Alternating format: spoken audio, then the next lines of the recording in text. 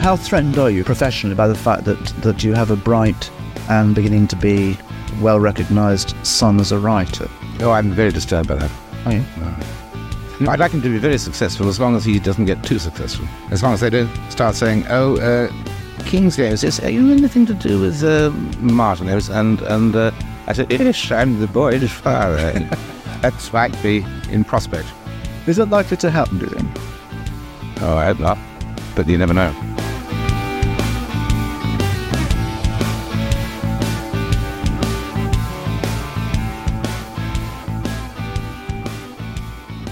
It gives me great pleasure to kick off my Martin Amis with Matt d'Ancona, author, award-winning columnist, and editor-at-large for The New European. First of all, a big welcome and thank you to you, Matt, thank you very much. Jumping at the chance to be the first guest on this series. What an honour. What a great way of memorialising him, and it's terrific. We are, of course, speaking about a month after the news broke of Martin Amis's passing. How did the news come to you? How did you find out? I saw it on social media, actually. I wasn't aware that he'd been seriously ill. I gathered from people that he'd become much more tired and reclusive and so on, but I hadn't any idea about the fact that he was mortally ill. It was really quite shocking. I mean, I remember vividly the day Joe Strummer died, for example.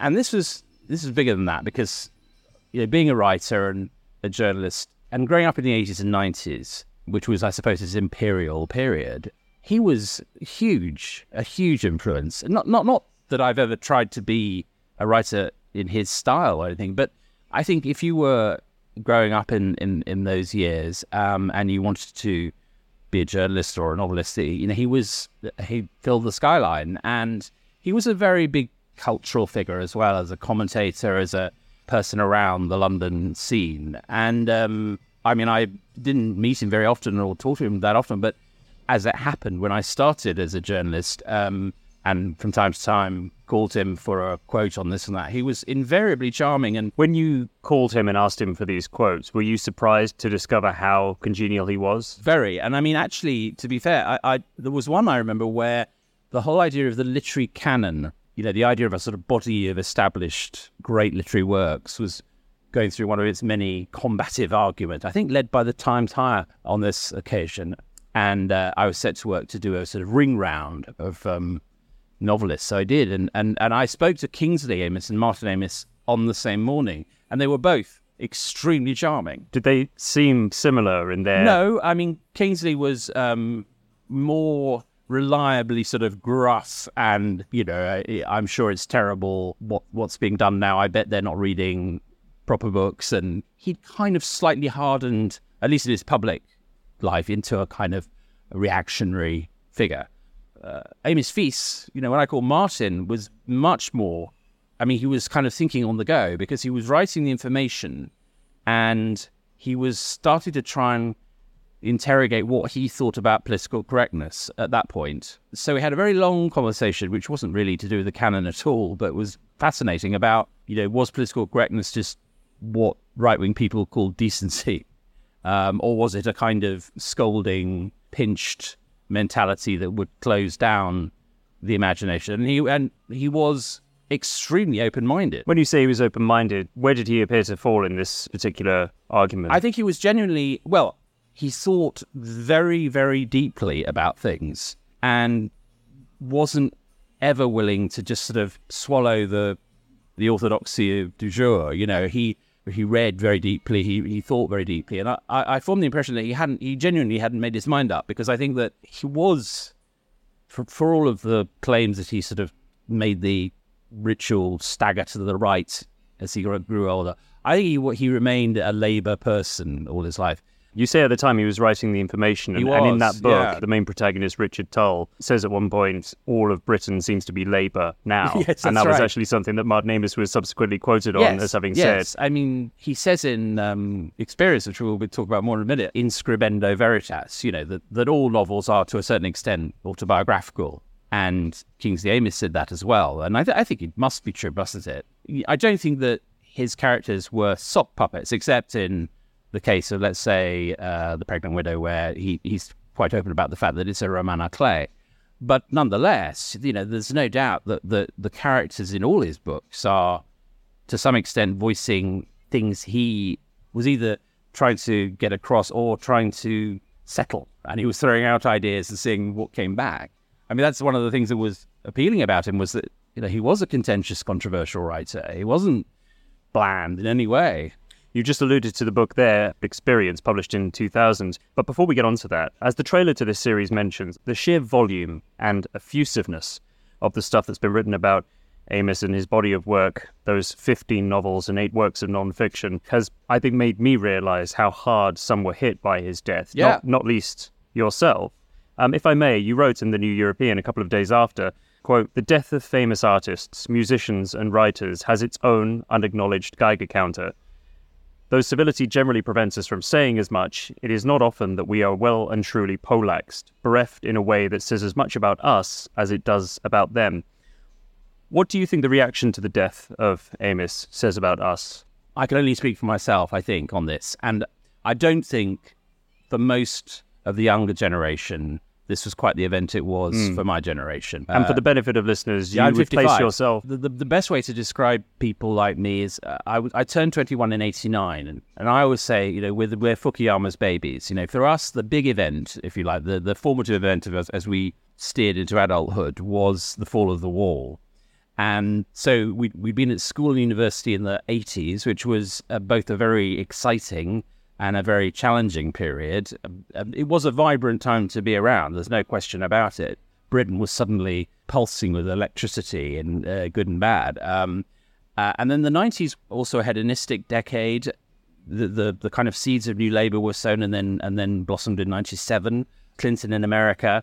There was a kind of false dawn that the world was going to now kind of settle around market capitalism and liberal democracy. Of course, this was instantly proved to be a vanity project, in the sense that the collapse of former Yugoslavia, not to speak of the desperate inequalities that started to emerge all over the world, showed that this was not going to happen, and that what lay ahead was going to be much more bumpy and much more unexpected, and in some cases pathological. But that's my background, and in some respects, I find myself now reflecting deeply upon the errors of that decade, and how we're now faced with what to do about what followed. And it must say, Amos, how old was he when he died? He was 73. Right, so he was Same age as Kingsley. Right, exactly. So I imagine for him it was watching all this, and you can read in the essays on Trump a deep, deep despair. I still think there is grounds for hope. I think I don't take stenography from the younger generation, but I think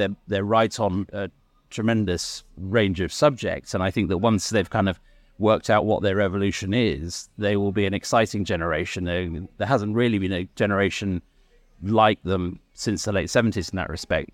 But for me, Amos was first of all, just to put it in its kind of most basic form, the pleasure I derived from his writing was immense and remains immense and will carry on being immense. He describes Nabokov and Bellow as being the two mountains on his skyline, and he was certainly one of mine. And I think for the benefit of listeners who may have come to this podcast having read and really enjoyed Martin Amos's work, but may not know about all of his influences, it's worth saying that the names Vladimir Nabokov and Saul Bellow will come up time and again throughout the series. Absolutely. I mean, Saul Bellow became a close friend of his, as he describes in both Experience and Inside Story. Well, a big theme of this conversation is going to be father-son dynamics. And when Kingsley passed, Bellow became the surrogate father. And Nabokov, he didn't know, but there's a very touching essay about visiting Nabokov's widow and visiting Mrs. Nabokov. And he idolizes both authors, and in his essays and writings, he talks about them both all the time. I mean, Bellow, there was a genuine love, but Nabokov, I think, was sort of his, a great lodestar for him. I'm going to ask you to open up that yes. hardback copy of Experience in a minute to the passages that you have chosen. But I also wanted to ask you just when you discovered Martin Amos. When was the first time you came across his work? Yes, actually, both my late parents were pretty into him, and so I think the first one I read was, which is not one of his greatest works, though it's very good, is Other People, and that must have been when I was 12 or 13, I think. And then I thought, well, this is interesting.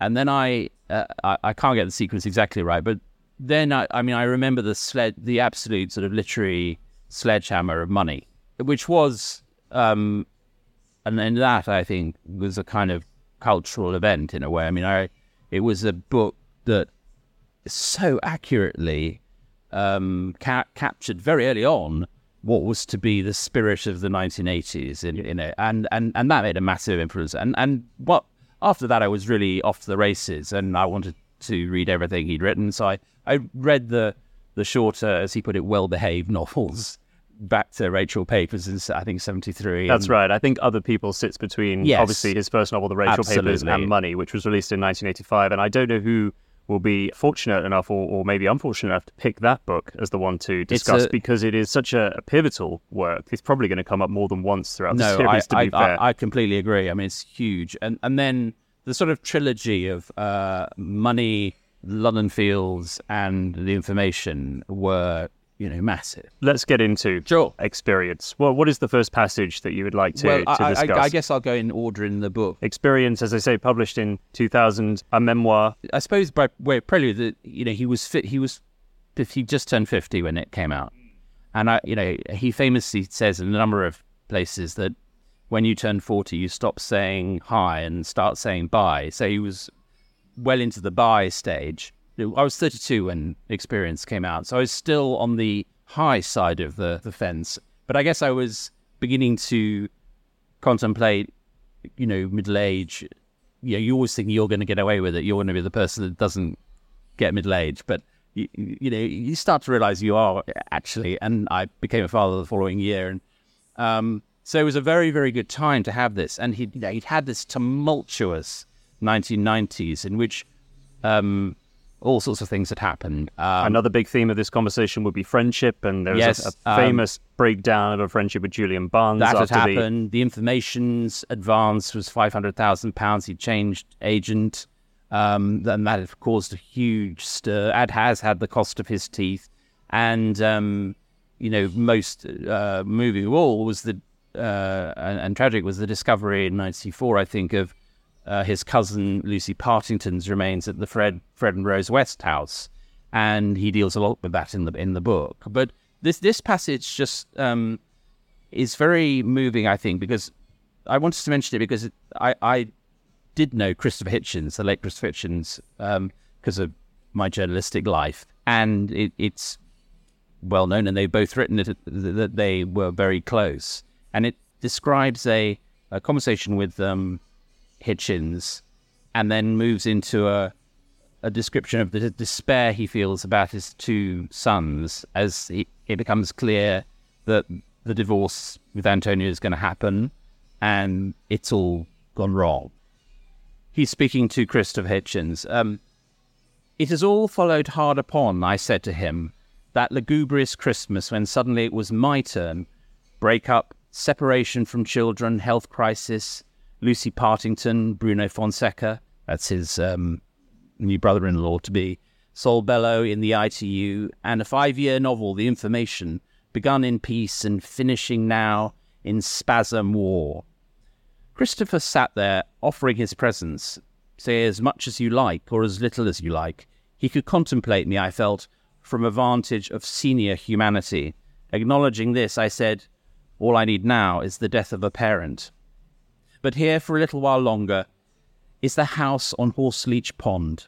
Here are the trees where Christopher and I, at the age of 36, stood posing for photographs with our sons in our arms, Louis, Alexander. The women taking the photographs were Antonia and Eleni. And there would be other births, Jacob, Sophia. All this is going to go. All this is going to disappear. This will fail. I will fail. I said to myself, look at it. Look what you've done. There is the rented car, a different rented car, in which you will drive alone to Logan. There is your wife crying in the drive. Behind her are your boys on the patch of grass, with that zoo of theirs, the frogs, the turtles. Thank you.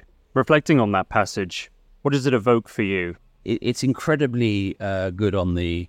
I can't think of many evocations in literature that are as moving on the the pain of divorce and the guilt of the what you inflict upon your children. But it's also terribly powerful about his relationship with Hitchens, because they were like brothers, more than brothers, really. Yeah, they were as close as two people. He used to say, as close as two men can be without being a married gay husband and husband. And I thought that was a brilliant way of describing it. And it was true. And he says in the Charlie Rose interview where they're remembering Hitchens, he and James Fenton and Ian McEwan and Salman Rushdie, he says, Hitch would occasionally try, I think it's very funny. But they were unbelievably close. And the points he always used to make in interviews was that Hitchens was the one friend to whom he could say literally anything without any fear of judgment. The structure of Experience is extremely bold, because typically he doesn't opt for the I was born in 1949. He jumps across time periods. He jumps from very amusing letters he sent to Kingsley Amis and his stepmother, the novelist Elizabeth Jane Howard, when he was both at cramming college, desperately trying to get qualifications, and then later at Oxford. And they're very funny because they are, put it mildly, juvenilia. You can see him sometimes trying to be a worthy son and a worthy stepson to Elizabeth Jane Howard, who was, a pretty amazing writer too. Experience generally knocks on the head, I think, this idea that he was essentially just a stylist, that Martin Amis was a master of style, and that's true. Style was, for him, absolutely essential. But Experience is an incredibly vulnerable book. I mean, he opens himself up in a way that many writers don't. Which I think is particularly interesting in his case, because I agree, just his implacable, cool, that kind of Mick Jagger broodiness. I could never imagine Martin Amis weeping. Yes, it's funny, isn't it? Because, even if he was on Newsnight, he spoke in complete paragraphs and with such confidence. But that confidence, I think, was hard won. I remember reading an interview where I think he may mention it in Experience, actually, that he always had a slight tremor in his hands, which is fascinating, a compulsive smoker. And I think he was far from kind of immune to the shocks of life, and quite the opposite. And our Experience shows that beyond doubt. It's about the transition from the innocence of youth to the experience of being an adult and becoming middle-aged, and those transitions. And like all great writers, he's fascinating both on the specific, and of course his story is, it does seem that there isn't really another example of father and son or a mother and daughter who are, about the same sort of level of eminence as novelists. It's a very unusual thing. And as he said often, that quite often the child of a great novelist would have a go at one novel, and then having got that bit of filial piety out the way, would move on to something else. Yes. But he was, he was in it for the whole drink, and he devoted his life very seriously indeed to writing. And also, I think one thing he had in common with Kingsley, which is comes through in Experience and elsewhere, is this great sense of the fact that the English language requires dedicated custodians. They were both, in very different ways, really, really passionate about usage and cadence and rhythm and correct use of punctuation and what words really mean. And he's brilliant on that in the Experience, but in lots of other books too. He has some excellent lines on structuring sentences, yes. What to avoid. Be careful of using words that, in their etymological sense, don't add up in the sentence you're putting them in. So the word dilapidated, he says, comes from the Latin lapis, meaning stone. If you talk about a dilapidated forest, you're technically applying a word that really can't describe what you think it can. Can apply to a quarry. Quite. His and his father's custodialism is exactly why I think many now see that as being terribly white male and stale. Patriarchal and imperialistic and so on. In the sequence at the beginning of this episode, listeners will have heard a 1973, I think, interview with Kingsley.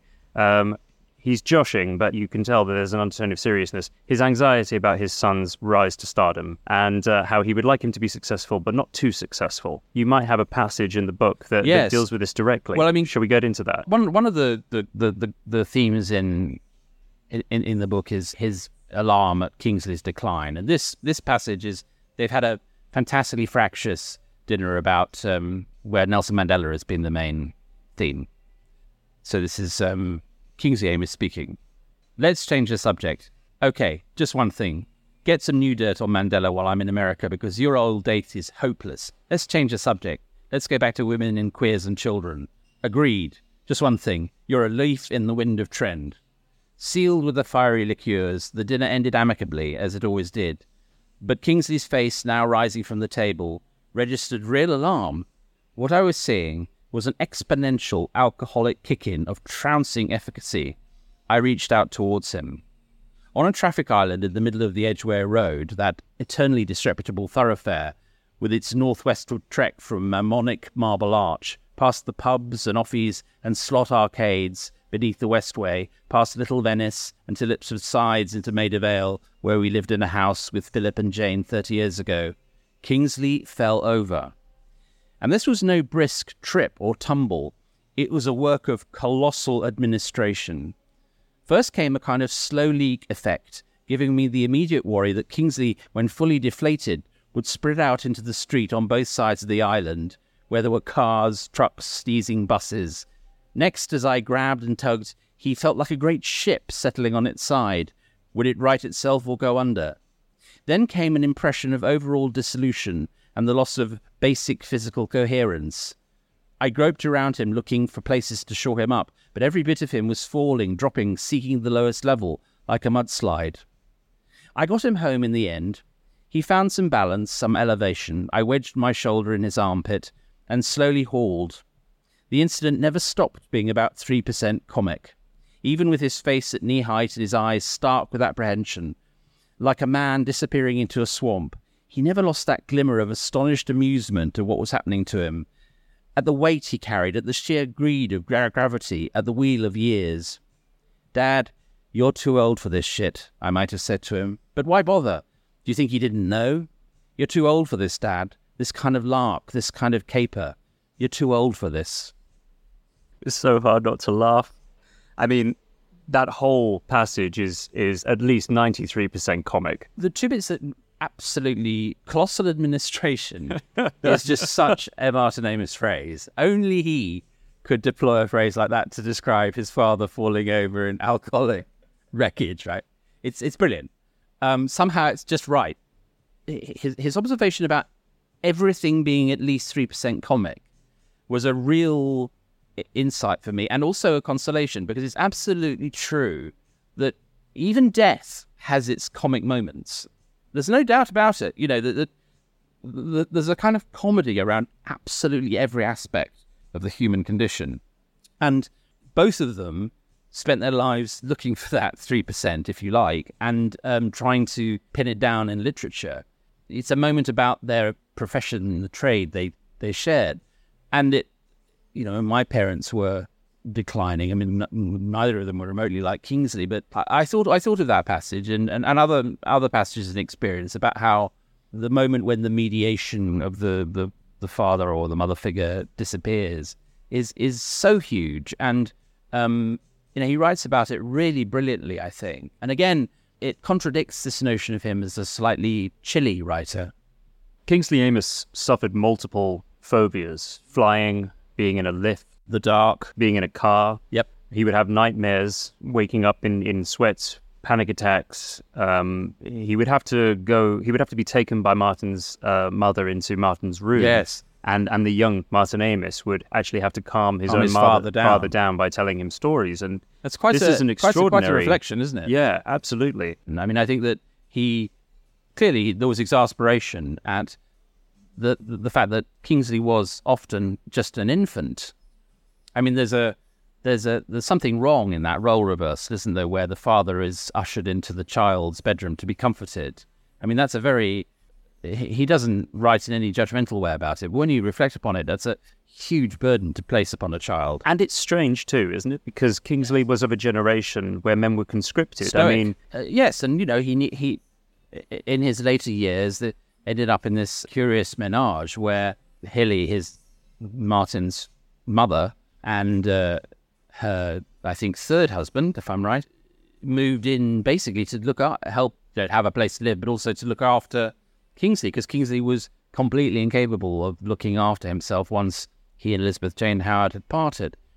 Martin Amis obviously came of age during the sexual revolution, and yes. He talks about how, the main slogan of the sexual revolution was there will be sex before marriage. And that unlike many of his friends' fathers, he says, who forbade them from going along with this, Kingsley was very encouraging of promiscuity. Yes. He was himself promiscuous, of course, but that Kingsley importantly passed on to him and his brother Philip the importance of seeing love as the great enhancer of sex. Yes, exactly. Kingsley's a very strange mixture, and it comes out in experience that he became this sort of slightly caricatured reactionary at the Garrick Club bar. But he was also a very bohemian character, and had grown up in the great, and had come of age in the great sort of liberalization of the universities, and clearly enjoyed a rampant adulterous sex life, and enjoyed, when Martin started to hit the literary scene, enjoyed coming along with him to parties and to the famous Friday lunch that Clive James convened, at which Martin Amis and many others, Chris Hitchens, were present. You, as a writer, must have taken an awful lot of inspiration and influence from Martin Amis, at least in principle. What did he teach you about writing? Well, one thing he taught me was that I probably wasn't going to be a novelist. I mean, I have written 3 thrillers, okay, but they were fun, and I really enjoyed them, and there are bits of them that I wince at and bits of them that I think that they're okay. But I really believe passionately, and if people don't like it, that's just too bad, that people who write columns, and journalists generally actually, should be immersed in good fiction, because good fiction gets into your neural system and tells you how to write. Now, actually, Amis, as you mentioned, Jack, does on occasion literally tell you how to write. But let's say he didn't. Taking in the good digestion, a good literary diet is, I think, absolutely essential. And I do worry about it, because I think that the sort of exam factory that education has become, added to the kind of collective suspicion of past writers, if you like, is militating against people who are interested in writing as a way of life, as a livelihood, really making it their business to read books like this. When I started at the Times in 1991, the gender and ethnic mix was not good, but the socioeconomic mix was a lot better than it is now in most newsrooms, partly because the pay of journalism has just fallen. And there were a lot of reporters in the Times newsroom who had come up through the provinces. And one of the things I noticed about them was a lot of them would have a paperback novel in their jacket pocket. It was quite a tell, if you like, that these were guys who were hard as nails, really, really hard-boiled news reporters and editors. But they too, without any great show, valued the word, the language, saw working at a newspaper like the Times as a massive honour, which indeed it was, and I think it still is. And I do worry that quality control just inevitably has become less possible, I suppose, because the pace of digital life and the multiplicity of platforms, which is a good thing, by the way. I mean, the podcasting revolution, for example, has added a whole new layer to the way that we can communicate. But that part of me, which is rooted in my upbringing, thinks, I hope future journalists don't just read today's popular writers, that they go back, read Joan Didion and James Baldwin and the autobiography of Malcolm X and Kerouac. And what often I find when I talk to 20-something writers and steer them in the direction of that kind of stuff is there's a delight at discovering that actually ideas which they thought were invented in 2012 have rather deeper roots, and they like it. To call back one last time to your New European article, Yes, we may not commemorate with candlelit vigils and instantly painted murals novelists, but we do podcasts. And I'm glad, once again, to have you on the podcast, Matt. Thank you very much for your time. One last passage. What will that passage be? Well, as we've discussed, experience goes all over the place. And one of the final sections is his writing up of a visit to Auschwitz, which, as we know, he wrote 2 novels about, Time's Arrow and The Zone of Interest. The Zone of Interest has just been made into a movie, which I gather is quite good, thus breaking the Amos movie-making jinx.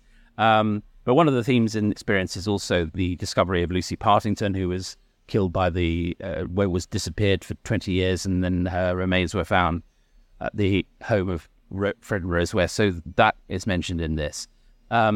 And it's a typical sort of segue in Amos's writing, to move from a kind of universal horror to the specific of the personal, if you like.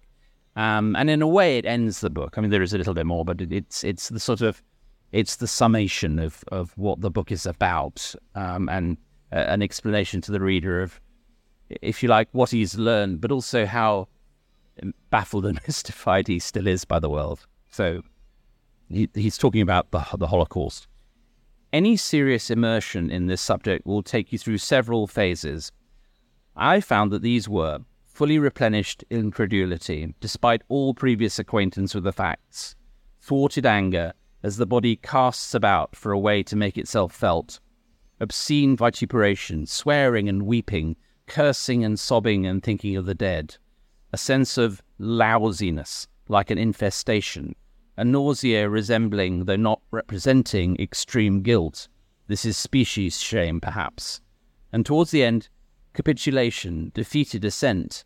At last you have toiled your way from incredulity to belief, or the mind has. The body, I suspect, takes longer to surrender and dumbly struggles to do so. It does this slow work at night, churning, mashing, heaving. Maybe this is also physical empathy, or an attempt at it. The internal rearrangements used to wake me suddenly, and I would feel as you do after a day spent in a speeding car or on rough water, with the torso committed to motion and also tensing itself against it. I had been through this process before, and I recognized every stop along the way as I fought for sleep in the hotel bed in Krakow. I think now of that meeting with my cousin David Partington. He told me that he couldn't see the word West, as in westerly, southwest, the West, without horror. Fred West, the one-man Catzette. He told me that when he carried his sister Lucy's coffin, he was grateful for the way the strap chafed his hand, grateful for the pain and its insistence on reality. It was for this insistence, too, that Marianne went to see and touch her sister's bones. David told me about the hours of swearing and weeping, how he rose in the night to swear and weep. And I felt then that atrocity does this. When you are close in, as he is, the task is not to accept, but simply to believe. Atrocity defies belief and also persecutes it, demanding something that can never be freely given, one's assent. Lucy Partington was my mother's sister's child. She was my cousin, not my sibling, not my daughter. I have never been told to believe something really unbelievable, just the usual articles of faith for a man of 50, and they seem unlikely enough, that the parents are going, the children are staying, and I am somewhere in between. Matt d'Ancona, thank you very much. My pleasure.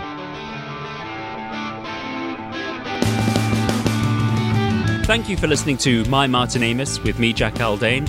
Like, share and subscribe wherever you get your podcasts, and be sure to follow us on Twitter with the handle @MyMartinAmis to find out who's up next on the series.